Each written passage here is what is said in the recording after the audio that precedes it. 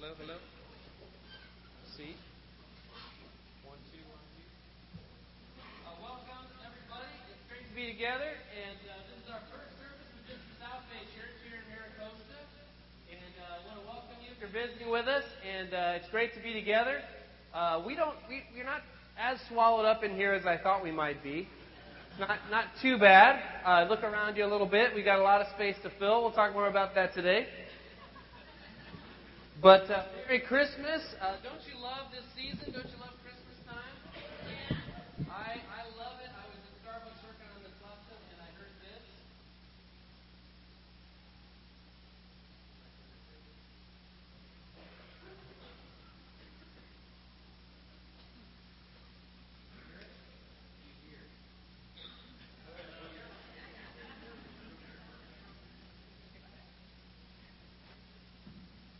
Do you hear? Do you hear Ben back there?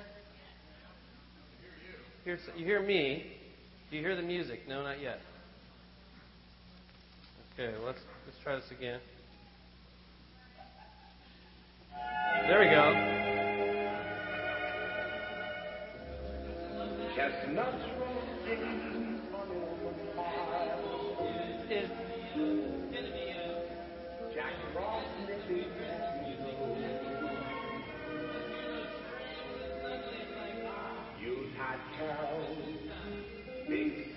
we're doing a series right now called Do You Hear? And this is the last of our series. We talked about Do You Hear? Do You See? And today is Do You Know? And, you're probably in the middle of Christmas stuff like we are right now. We're trying to figure out what to do for the Christmas gifts for the kids. And gone are the days of real simple, cheap toys that make them happy.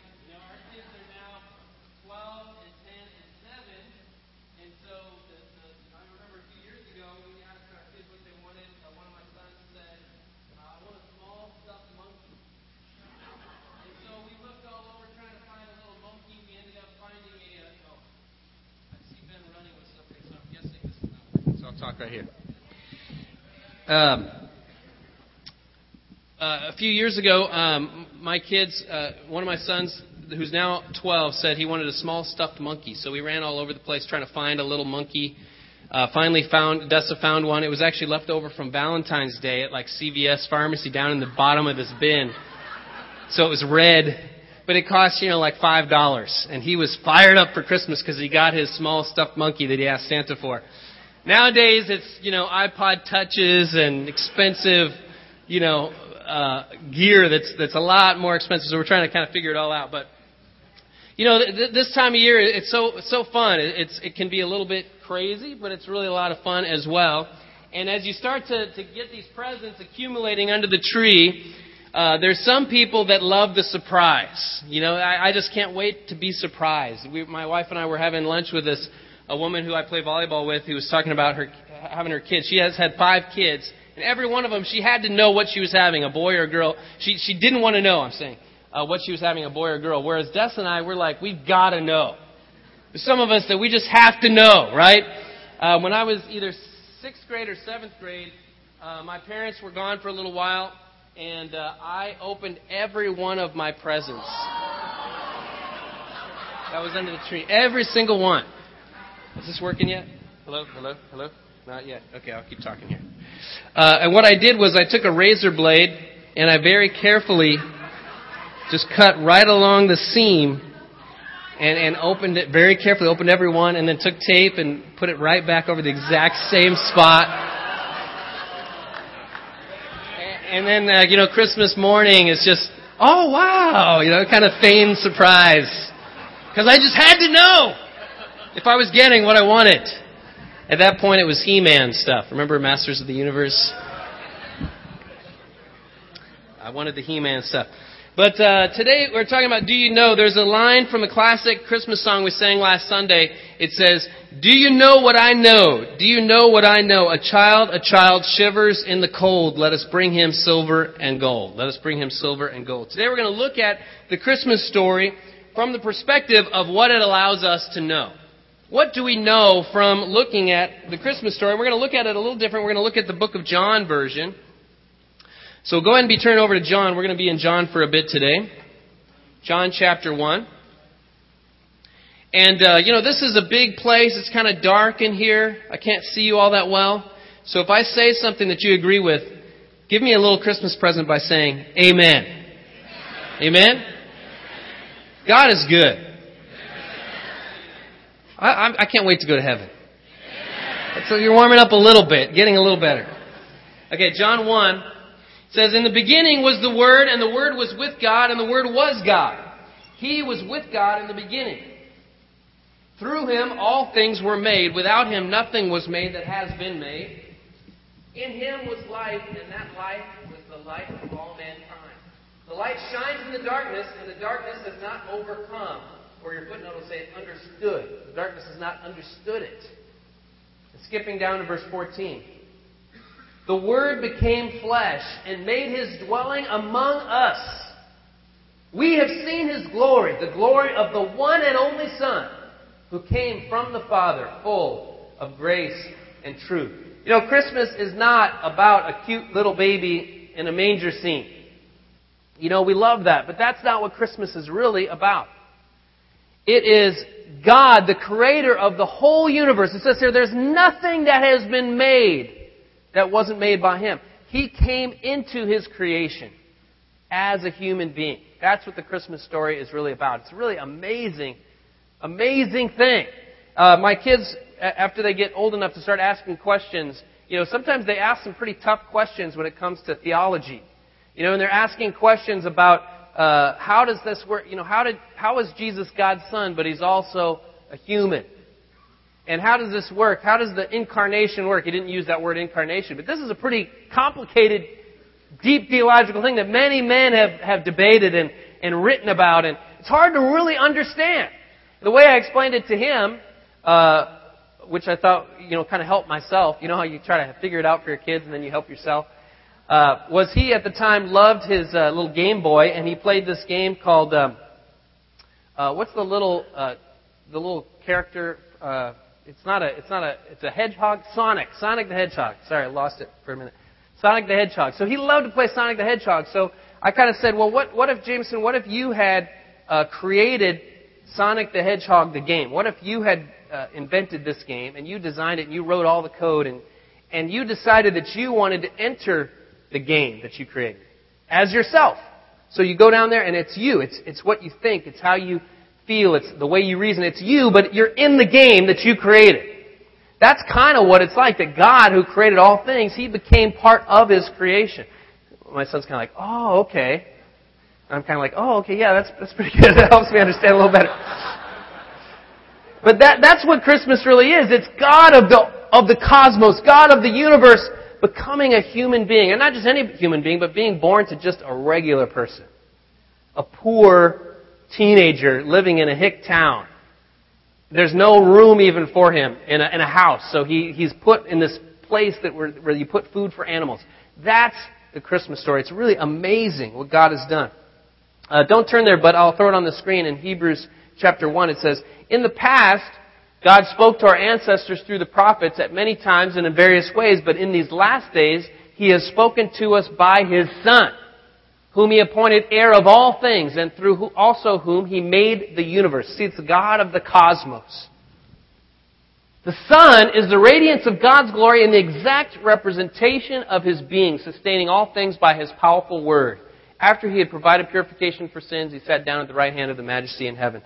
The Christmas story is God in the flesh. And I love verse 14, back in John where we are. It says, "The Word became flesh and made His dwelling among us." We have seen His glory. We've seen, when you see Jesus as a human, you see the glory of the great God that created the cosmos. And there's a couple words that we're going to talk about today that are in the Greek. The New Testament was written in Greek. I don't speak Greek, but I can, figure stuff out a little bit. And sometimes going to the Greek, it helps you understand it a little bit better because that's what it was originally written in. So John wrote this, the Apostle John. If you're not familiar with the Bible, there's 4 accounts of Jesus in the Bible. There's Matthew, Mark, Luke, and John. We call them the Gospels, which means good news. There's 4 stories. The first 3 were written earlier, and John was written much later after the other 3. And so, as he's writing his Gospel, he kind of focuses on a few things. And you kind of understand from as you go back and read the history, why he focused on a few things. And there's a few words that he uses that are kind of interesting in the Greek, a lot in the book of John. The first one is logos, is the Greek word logos. And we might recognize this from words like logical or logistics. It means rationale. It means your worldview, the way that you reason, the way that you understand things. It's your knowledge and how you put that knowledge into practice. The exact definition I found was, let's see here, where did I put it? Bear with me here, I'm lost in my notes.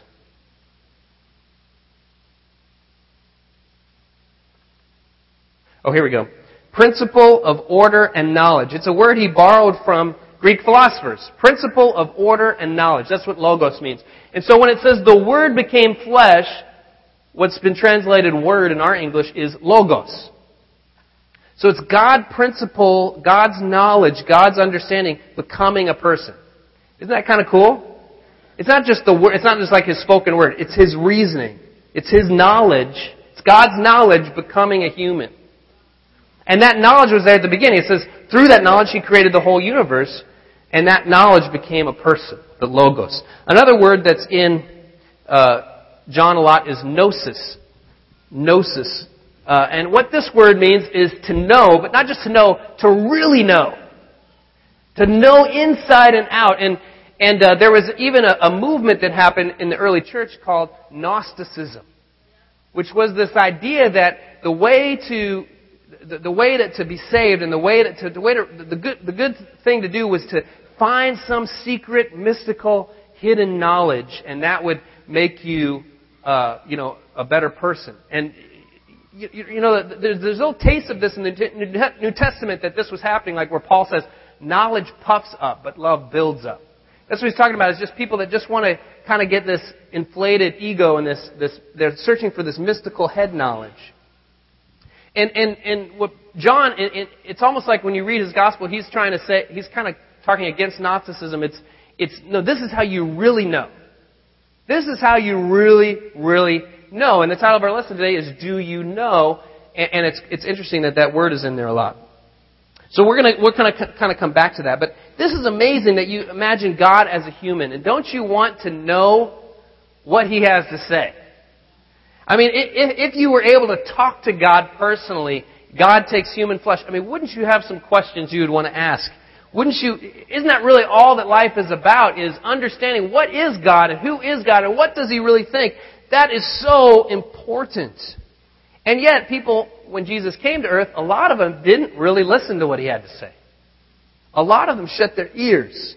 And so this series has been about open your ears, open your eyes, be willing to really hear, because it is the light that's come into the world.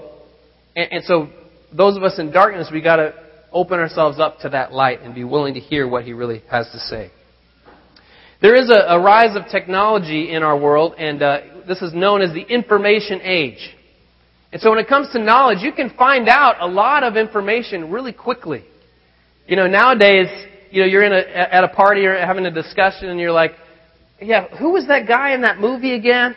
And somebody with their smartphone, has the answer for you within like 1 minute. Oh, that was this person. And it's this random actor. Why? Because we have this access to information that's so quick. And it didn't used to be like that. I mean, I graduated in 1989, so I remember the 80s. I remember before the internet. I remember it was hard to find information. Those of us who were around in the 80s might remember these commercials. I just want to play a little bit of this commercial from the 80s.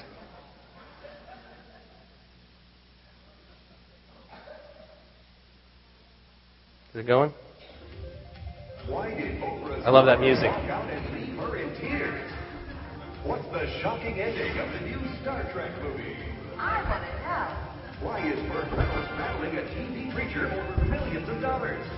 Why was Sally Jesse rushed to the hospital? The story of a heart attack drama is in this week's Inquirer. How can gossip make you happier? Find out. Can gossip make you happier? Like me. Inquiring minds want to know. I want to know. You think about, what do you want to know?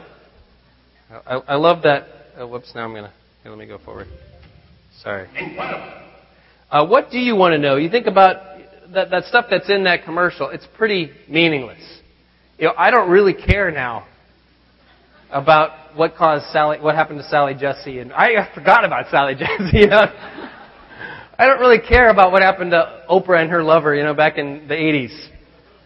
These things that seem so important. I got to know. I want to know. They're so meaningless. But if you think about it, if you could ask God, what do you really want to know? Think about it for yourself. What do you really want to know? I think, is God real? I think most people want to know, is God real? What's He like? Does He hear me? Does He understand my daily life? What does the future hold? Maybe even how much time do I have? We might not want to know exactly when the end is going to come or how it's going to come, but we might want to know, how much time do I have? What should I do about fill in the blank? Is heaven real? Is hell real? What's it like? These are deep questions that only God can give us answers to, and only His. And we're going to look at a few of these things in the book of John. It's impossible to kind of give all that Jesus came to show us in a short, 30-minute time here, but we're going to look at, my goal is to point you in the right direction, and that you would open your mind and open your heart to discovering, what does God really want to tell me about these deep issues that are super, super important. These issues are ginormous, to use Elf's word. Elf is the best Christmas movie. These are ginormous implications with these questions. Number one, be careful what you think you know. Be careful what you think you know. John chapter 7, let's read there in verse 25. It's not going to be on the screen. So if you were lazy on the first verse, can't be lazy anymore. You got to flip in your verse. Give me an amen when you're there. John chapter 7, verse 25. It says, at that point, some of the people of Jerusalem began to ask, isn't this the man they are trying to kill? Here he is speaking publicly, and they're not saying a word to him. Have the authorities really concluded he is the Messiah? But we know where this man is from, and when the Messiah comes, no one will know where he is from. Then Jesus, still teaching in the temple courts, cried out, yes, you know me, and you know where I'm from. I'm not here on my own authority, but he who sent me is true. You do not know him, but I know him, because I am from him, and he sent me. So are you tracking this word know is in there a lot? Do you know him? I know him. That's that word gnosis that I was talking about. At this they tried to seize him, but no one laid a hand on him because his hour had not yet come. Still, many in the crowd believed in him. They said, when the Messiah comes, will he perform more signs than this man? The Pharisees heard the crowd whispering such things about him. Then the chief priests and Pharisees sent temple guards to arrest him. Jesus said, I am with you only for a short time, and then I'm going to the one who sent me. You will look for me, but you will not find me, and where I am, you cannot come. The Jews said to one another, where does this man intend to go that we cannot find him? Will he go where our people live scattered among the Greeks and teach the Greeks? What did he mean when he said, you will look for me, but you will not find me, and where I am, you cannot come? On the last and greatest day of the festival, Jesus stood and said in a loud voice, let anyone who is thirsty come to me and drink. Whoever believes in me, as Scripture has said, rivers of living water will flow from within them. By this he meant the Spirit, whom those who believe in him were later to receive. Up to that time, the Spirit had not been given, since Jesus had not yet been glorified. On hearing his words, some of the people said, surely this man is the prophet. Others said, he is the Messiah. Still others asked, how can the Messiah come from Galilee? Does not Scripture say the Messiah will come from David's descendants and from Bethlehem, the town where David lived? Thus the people were divided because of Jesus. Some wanted to seize him, but no one laid a hand on him. This is so interesting what the people think they know. They're so sure. They're like, oh, we know what the Messiah is going to be like. We know that no one will know where he comes from. He's going to be this mystical figure. He just appears out of nowhere. This guy, we know him. We know where he's from. We know his family. We know his brothers. We know his mom. We know he's from Nazareth. He can't be the Messiah. Where did he get all this learning? You see that in chapter 6. How is he talking about all this stuff and he never went to school? We know this guy. He can't be the Messiah. And then they're saying, well, I know he's doing miracles and stuff, but he can't. The Bible, we know that the Messiah comes from Bethlehem, and he's not from Bethlehem. He's from Nazareth, so this can't be the Messiah. You know, they're arguing and they're They're so sure of what they think they know. First of all, with the Messiah, they had these misconceptions of the Messiah, and they assumed that he would be a military figure. They assumed he would be, this guy who came to great political prominence, and Jesus was just this poor man. He was a rabbi. He was a teacher. So they were off about some stuff there. With Bethlehem, they were right. In fact, the scripture in Micah. Oh, I don't want to give that away yet. Maybe I didn't put it in there. Let me read it to you.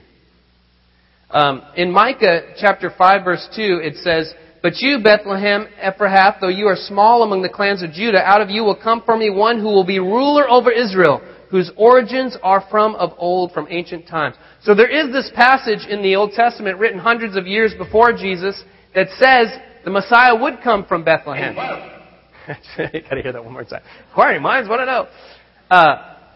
And so this was a part of a plan that God had all along. And He kind of revealed little bits of it through the prophets. And it did say hundreds of years before that the Messiah would be born in Bethlehem. It said, "From you will come one who will be ruler over all of Israel." But they didn't think to check into it and understand that Jesus was born in Bethlehem. He was from Nazareth, but his family went to Bethlehem because of the census that they had to go back to the city of origin. And so that's why they didn't have anywhere to put the baby, because they were traveling at the time Jesus was born, because they were traveling because of a census. Are you with me?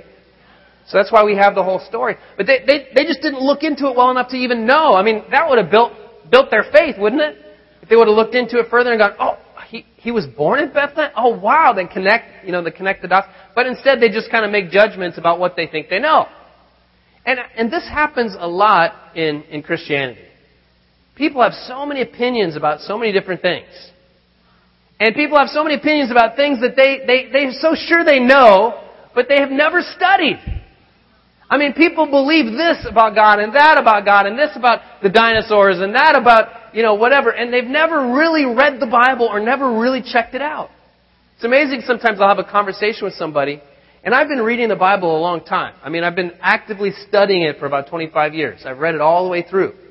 I'm not the most biblical, scholar there is or anything like that, but I've read it a lot. But I can be talking to someone who's never read it, that has such strong opinions about things, and they come down so hard on issues that I'm not willing to come down hard on. I'm like, well, there's this angle and there's that angle, but they can be so opinionated about it. It's just funny to me that people can be so sure about what they think they know. I remember talking to this guy when I was a new Christian. I was in high school, and I'd just become a Christian, and I was learning, what the Bible said about different things. And I'm talking with this guy who was religious that was a friend of mine in high school, and he was arguing with me. And he wanted to argue with me about baptism. People love to argue about baptism. And it's funny how people are so sure about things that aren't really much in the Bible, like the rapture and the king, God, Jesus' reign on earth, or the millennium, and what happens when we die, and all these things. That they're not really clear, but people want to be sure it's like this. I know. And yet things that are really clear in the Bible, like baptism, or how you become a Christian, or what Jesus expects of the lifestyle of a Christian, or how we are to live as Christians, those things people don't want to make a stand about. And yet there are certain things Jesus was really clear on, and certain things He wasn't really clear on. And we've got to kind of align ourselves with what does the Bible really say. That's what we can really know, and that's what we need to really focus on, right? But anyway, I'm arguing with this guy, Ryan, about baptism, and I'm just looking up in my the back of my Bible is like a concordance. So I'm just looking up baptism in there, and I'm looking up verse after verse. I'm like, oh, these are really good. And I'm reading him these verses, and we're kind of arguing, and I didn't realize at the time how unproductive that can be to argue about that stuff. But finally, kind of towards the end of our conversation, we're talking over the phone, and he says, "You know what? Stop reading me verses." He said, "You couldn't make up a verse that would make me change my mind." And that shows you kind of right there where people are at sometimes. It's like they've already decided firmly what they think they know, and they're not open to, well, what does God want to show us? What does God really say? What does His Word really say? Being religious is not the same as knowing. Being religious or having a form of religion is not the same as knowing God. In fact, in Matthew 7, there's this story where at the end of time, there's many people who will be surprised. And they'll say, what? We did this religious thing, we did that religious thing. We are not making it in? And God says, I never knew you.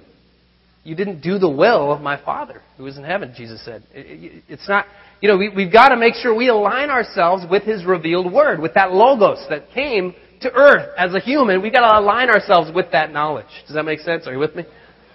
Because just being in church doesn't make you a Christian. Any more than being at Taco Bell makes you a taco. Or being at Guitar Center makes you a musician. And I wanted to show you this. You saw it already, but I just got to say that there is a difference between Guitar Hero and actually playing guitar. Being able to play Guitar Hero does not make you a guitar player. Okay, there's a difference there. And even if you can get an incredible score on Guitar Hero, does not mean you can play the guitar. And that's the way a lot of Christianity happens. It kind of looks like Christianity, and maybe it's fun, but it's not what you see in the Bible. It's not the real deal. And so we got to go back to the real deal. We got to be humble, be careful about what we think we know, and be open to what does God really say. Number 2, how do we know? Okay, so how do we know? How do we know? I don't want to be off track. So how do I know? And there's all kinds of ways you can get knowledge nowadays. And people think a lot of things about a lot of stuff. And we live in an age which is called postmodernism. What that means is modern thought was, okay, we can figure things out. We can study. We can use science. We can determine. There is an answer for everything. Postmodernism is kind of like, well, maybe the truth is relative. And maybe we can't really know anything. And so things that are like known facts from science are given an equal footing with mysticism and wacky, crazy ideas. It's all kind of up for discussion. That's kind of postmodernism. And you see that in the world around you, don't you? I mean, people might have these real strong opinions about scientific issues, but then they also they follow astrology and they take that, or the fortune cookie, they really believe it. Or, you know what I'm saying? It's kind of like, how can we know? And there's people that believe in science and say, well, science has the answers. That's all I need is science will give me the answers. There's a guy in a movie that I like that said this. I'll just show you a quick clip. I don't know why you always have to be judging me. Because I believe in science. Esqueleto, he said, why are you judging me because I believe in science? And you hear that nowadays from people. You hear that sometimes. I believe in science. Science has the answers. Well, I read this last week. This is from earlier this year about dark energy. I just want to read a little bit to you. This is the cutting edge of scientific thought, okay? This is the cutting edge, and I'm not a scientist, but I love to read. I love to act like one. I love to read science stuff because I really enjoy it. So this is the cutting edge. It says, that mysterious force came to be known as dark energy, and to date, nobody has figured out exactly what it is. All astronomers know is that dark energy seems to make up more than 70% of the matter-energy content of the universe. The rest is mostly the equally mysterious dark matter. Ordinary matter, the stuff that stars, planets, and people are made of, amounts to a couple of percent at best. Let me read that last sentence. Ordinary matter, the stuff that stars, planets, and people are made of, amounts to a couple of percent at best. What that's saying is, the universe is huge and it's full of stuff, and we know what about a couple percent of it is. The rest, we don't understand it. It's energy. They just give it a name. Dark energy. What does that mean? We don't know. That's about 70%. And then the 30% is dark matter. What's that? We don't know either. But this couple percent, we kind of have that figured out, what matter and energy is that we all understand. I mean, that's amazing to me that science, after all that we learn, all we discover, we don't even understand about 98% of the universe. Of what it's even made of, what it even is. Isn't that amazing? And I love science, I love scientific discoveries, but we cannot find the source of knowledge there. And even the things that science has shown us, for sure, is that, science has proven, it's shown us, the universe began. That's what it's amazing. It was this amazing thing. The universe had a beginning. And they celebrated it and they were amazed at it. All matter and energy began at one place at one time. Wow, that's Genesis 1:1. And it's amazing, and you can see the background radiation. It's called like the leftover reverberations of that act of creation. If you look in any direction in the universe, you still see the echo of that act of creation. The universe began at one place and one time. That's what's really been proven. I mean, that's square one with God. Science can't tell us, well, why did the universe create? It can't tell us what's before everything was created. Because time itself was created in that instant of creation. Time is wrapped up in the fabric of the universe. Time and space are all part of the same thing. It's all this fabric of creation, and that's all we really know, and we really don't know anything. Are you with me? We've got to go to God for these answers. And in John 8, let's go to the next chapter. How do we know? John 8:12. We're going to read some more dialogue here. When Jesus spoke again to the people, He said, I am the light of the world. Whoever follows me will never walk in darkness, but will have the light of life. The Pharisees challenged Him. Here you are appearing as your own witness. Your testimony is not valid.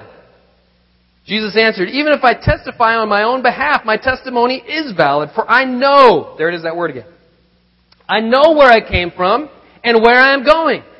But you have no idea where I come from or where I am going. You judge by human standards. I pass judgment on no one. But if I do judge, my decisions are true because I am not alone. I stand with my Father who sent me.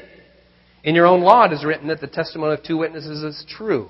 I am one who testifies for myself, and my other witness is the Father who sent me. Then they asked Him, where is your Father? You do not know me or my Father, Jesus replied. If you knew me, you would know my Father also. He spoke these words while teaching in the temple courts near the place where the offerings were put. Yet no one seized Him because His hour had not yet come. Once more Jesus said to them, I am going away, you will look for me, and you will die in your sin. Where I go, you cannot come. This made the Jews ask, will He kill Himself? Is that why He says, where I go, you cannot come? But He continued, you are from below, I am from above. You are of this world, I am not of this world. I told you that you would die in your sins. If you do not believe that I am He, you will indeed die in your sins. Who are you? They asked. Just what I've been telling you from the beginning, Jesus replied. I have much to say in judgment of you, but He who sent me is trustworthy, and what I have heard from Him I tell the world. They did not understand that He was telling them about His Father. So Jesus said, when you have lifted up the Son of Man, then you will know. There's that word again. Then you will know that I am He, and that I have done nothing on my own, but speak just what the Father has told me. The one who sent me is with me. He has not left me alone, for I always do what pleases Him. Even as He spoke, many believed in Him. To the Jews who had believed in Him, Jesus said, if you hold to my teaching, you are really my disciples. Then you will know the truth, and the truth will set you free. Okay, this is really cool. This word gnosis is in there a lot. The word know. It means to know, to really know. It's like not playing Guitar Hero. It's like really knowing how to play guitar. That's gnosis. Are you with me?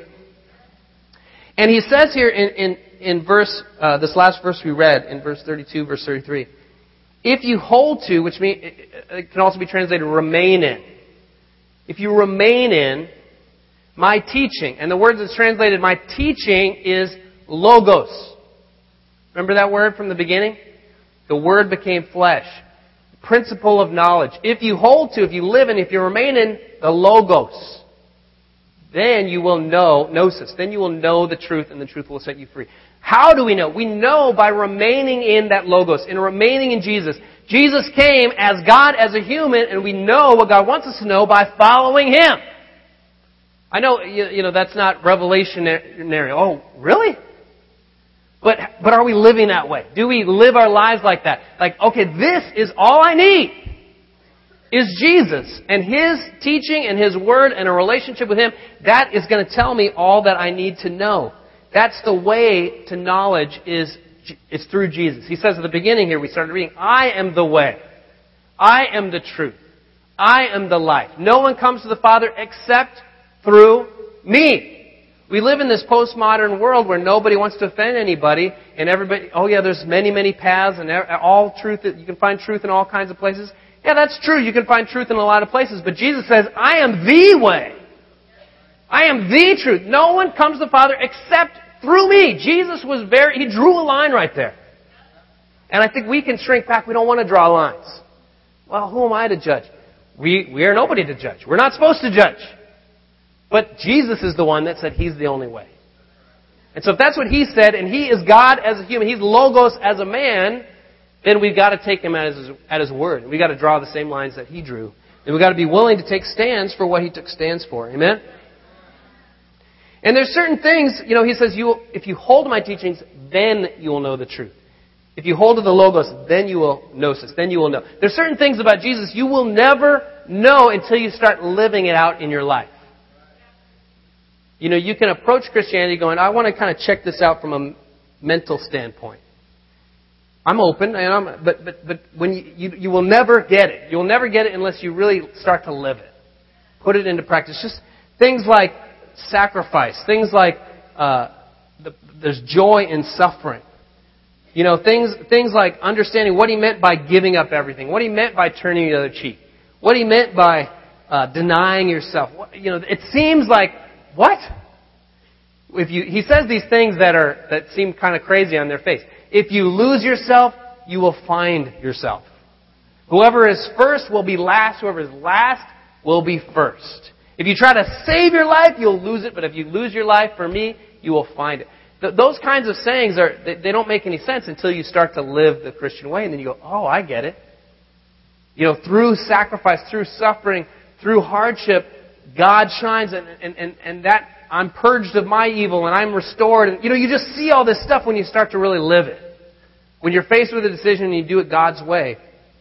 And what you find is the more that you live Jesus' way, the more that you get it. And the more you know.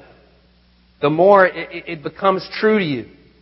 And you see that God's way works every time. There's all these things the world lifts up. There's all these things the world esteems and values. And they don't work. But God's way works every time. The things the world values and esteems and champions and lifts up lead to emptiness and heartache and hardship and destruction and devastation in human lives and families. But the things God lifts up and values provide meaning and joy and contentment and peace. And more of it. Can you imagine being more joyful? Can you imagine being more at peace? More deep-seated contentment in your life? Having more impact, being more and more grateful. That's what the kingdom of God is about. It's fruit in your life. It's becoming more and more and more like Jesus. More faith, more hope, more love in your life. It's the only way to true knowledge. It's the only way to what we're all looking for is through hearing the Word and retaining it. Living it out. Steve told the story a couple weeks ago of the parable of the sower. And there's these different soils, and hopefully you were here, and if you weren't, check it out in the Bible. It's a great, great story. But the last soil is the one that hears the Word and retains it. Remember, Jesus said, hold to my teaching. If you retain that Word, if you live it out, if it becomes your life, then you'll bear all this fruit. For those of you who are new to this, or who are studying the Bible, or who are visiting with us, I just encourage you to get the Bible open with somebody else here. And you will see amazing things. And I love studying with somebody who's never read the Bible before. And you read these verses that those of us who've been around a while have read so many times. And you see them read it and they're like, wow, it says that? That is amazing. And then you get amazed again. But that's what we do. We just read the Bible with each other and we talk about it in our lives. That's what this church is all about. We are Bible people. We don't pump the Bible. but we live the Bible. We want to live the Bible. We're not perfect. We've got a lot of mistakes, but we're trying to form our lives according to that logos, according to that knowledge. Are you with me?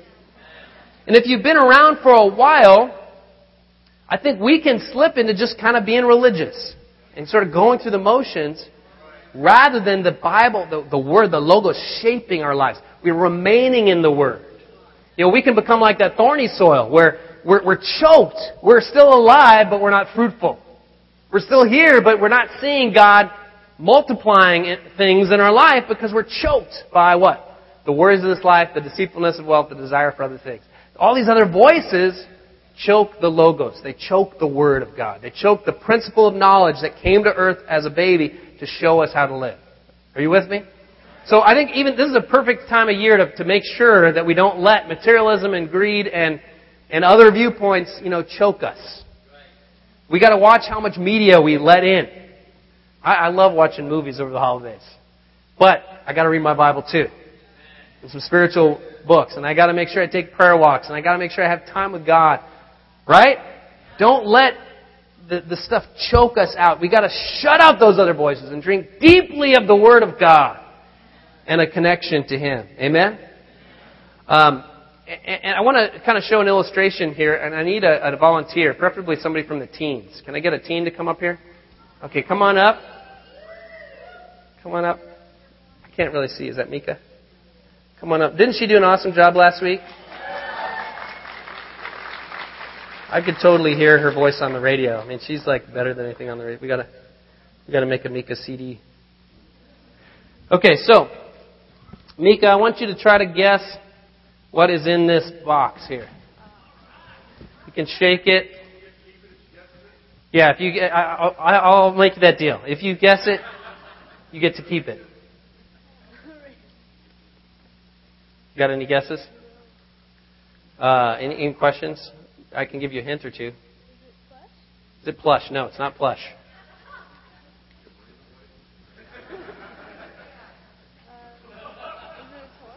No, it's not a toy. It's not technology. So we could go on this for a while. We won't make you sit here through this, but we could go on asking questions. Is this? Is that? And that's what people do with Christianity sometimes, or with the Bible. Like they will have a lot of opinions and they have a lot of questions, but they never. How are we going to know what's in it? You got to open it, right? So go ahead and open that for us. You can go nuts. I mean, just yeah.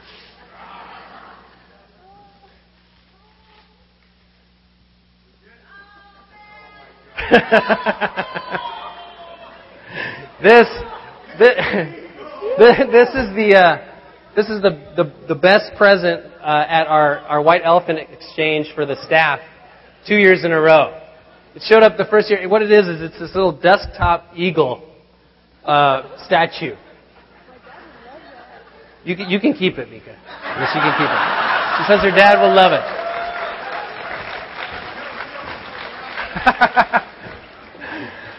Yeah, that was, everybody was trying, once, you know how White Elephant works, once it gets open, everybody's trying to not get it. And that was attached to this little teddy bear, somehow they were together. And so my family, we had something that we liked, I think it was there's movie tickets, there's Starbucks cards, there's all this good stuff, and then there's the eagle.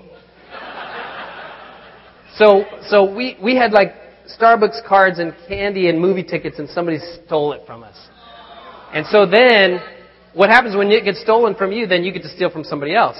And so my daughter, we're doing this as a family. And so my daughter, the eagle is over there along with this little teddy bear. And so we didn't consult as a family. She just runs over there and grabs the eagle and teddy bear from somebody else. And everybody said the look on our faces. Me and Dust were like, no. So then we're stuck with the eagle. It's like, who is going to want this eagle? Ah! But then, God bless her, the Marichi's daughter, Shay, she stole the eagle from us. Just to be nice. Such a Christmas act of kindness. And then she gave Cora the teddy bear. It was so nice. Such a Christmas memory. But now you get to have the eagle, Mika. But the only way to really know God is to unwrap the present He gave us. We've got to open the Bible. We've got to use it in our lives. We've got to let the Bible shape us. That's how we know. Last point, let the world know. Let the world know. John 17. You with me? Okay, last point here. John 17, verse 13. Let me go this way.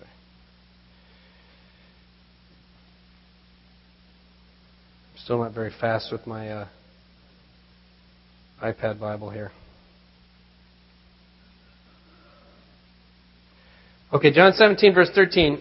This is right before Jesus is going to the cross, and he's praying.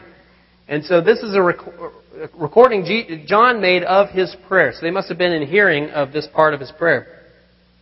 And so this is Jesus talking to God. He says, I'm coming to you now, but I say these things while I am still in the world, so they may have the full measure of my joy within them. I have given them your word. That's logos, okay? I've given them your logos, so that they may have the full measure of my joy within them. I've given them your word, and the world has hated them for it. For they are not of this world any more than I am of the world. My prayer is not that you take them out of the world, but that you protect them from the evil one. They are not of the world, even as I am not of it. Sanctify them by the truth. Your word is truth. Logos again. Your logos is truth. As you sent me into the world, I have sent them into the world. For them I sanctify myself, that they too may be truly sanctified. My prayer is not for them alone. I pray also for those who will believe in me through their message, that all of them may be one, Father, just as you are in me and I am in you. So he's praying, when he says them, he's talking about his followers that he had at that time. He says, my prayer is not just for my followers, but for those who will believe in me. He knew that this is a much bigger thing than it was at that time. So he's praying really for us, because we are the ones who've come to believe based on the message of his followers.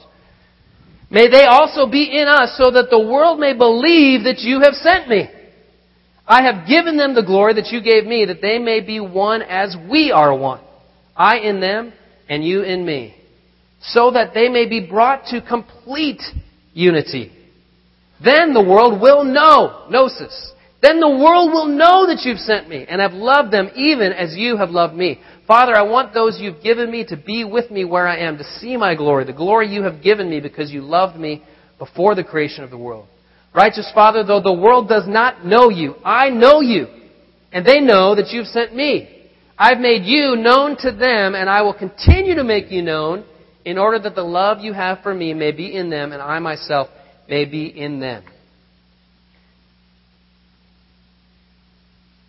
There's a lot of good stuff in here. Verse 14, I have given them your logos, the principle of knowledge and order. God's knowledge passed on from Jesus to his followers. And so he says, I passed it on. May they be one to let the world know.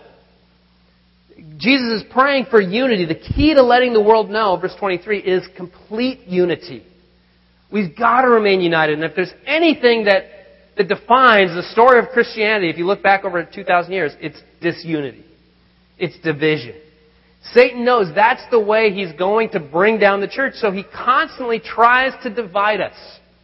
He constantly tries to keep us from coming together and being united. And so in this church, what we really are trying to do, what we are praying for, is to unite Christians.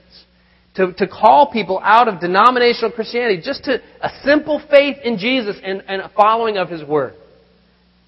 That's why we say we're non-denominational. That just means we're trying to just be Christians, just the Bible.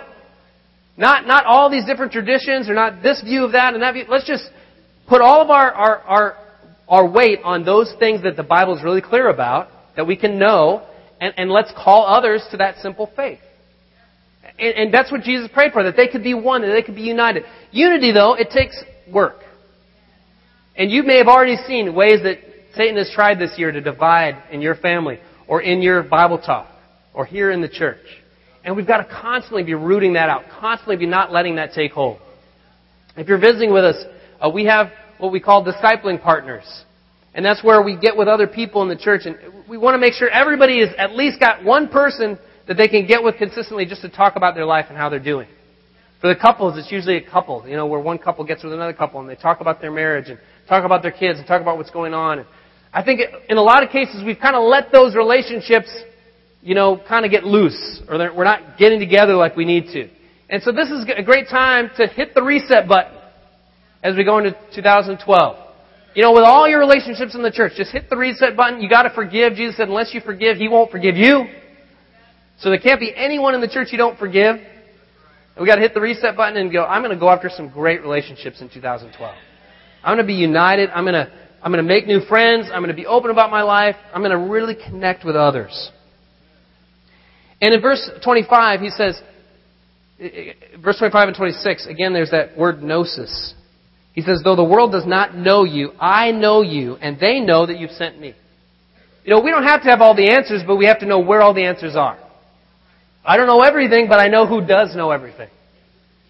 I know where the source is. I know that my Redeemer lives, as we sang earlier. I know that. I know He is real.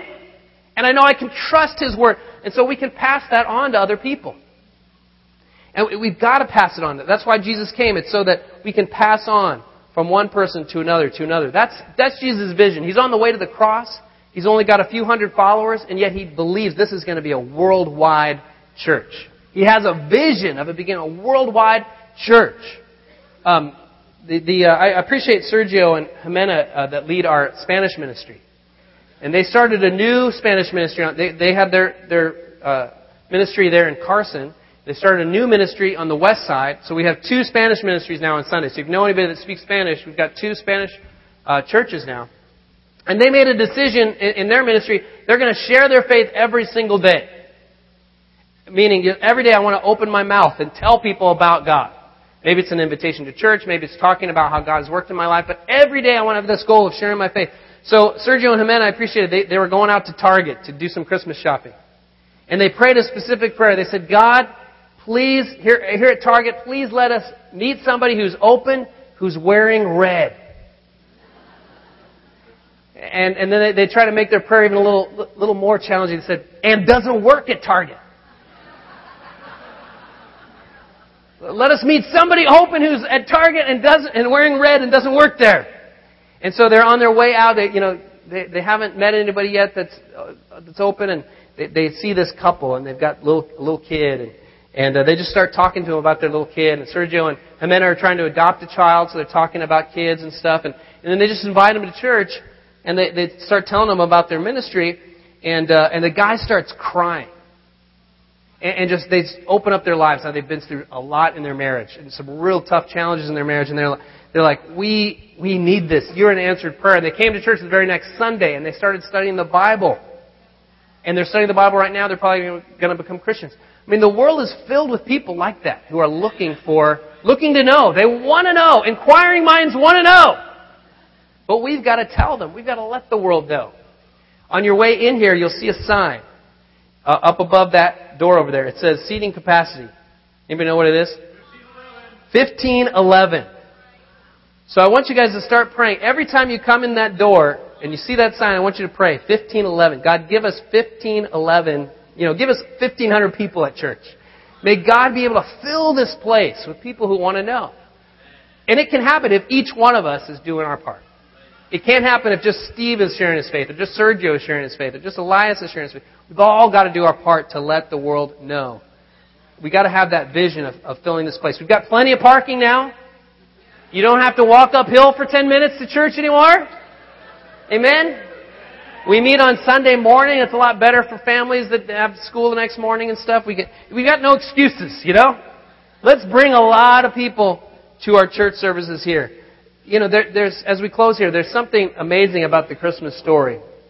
I love that the whole sky fills with angels, and they're singing, and they're dancing, and they're rejoicing, and they're saying, "Glory to God in the highest, peace on earth, goodwill to men, on whom His favor rests." This is good news for great joy for all the people. This huge display in the heavens, and who was it for?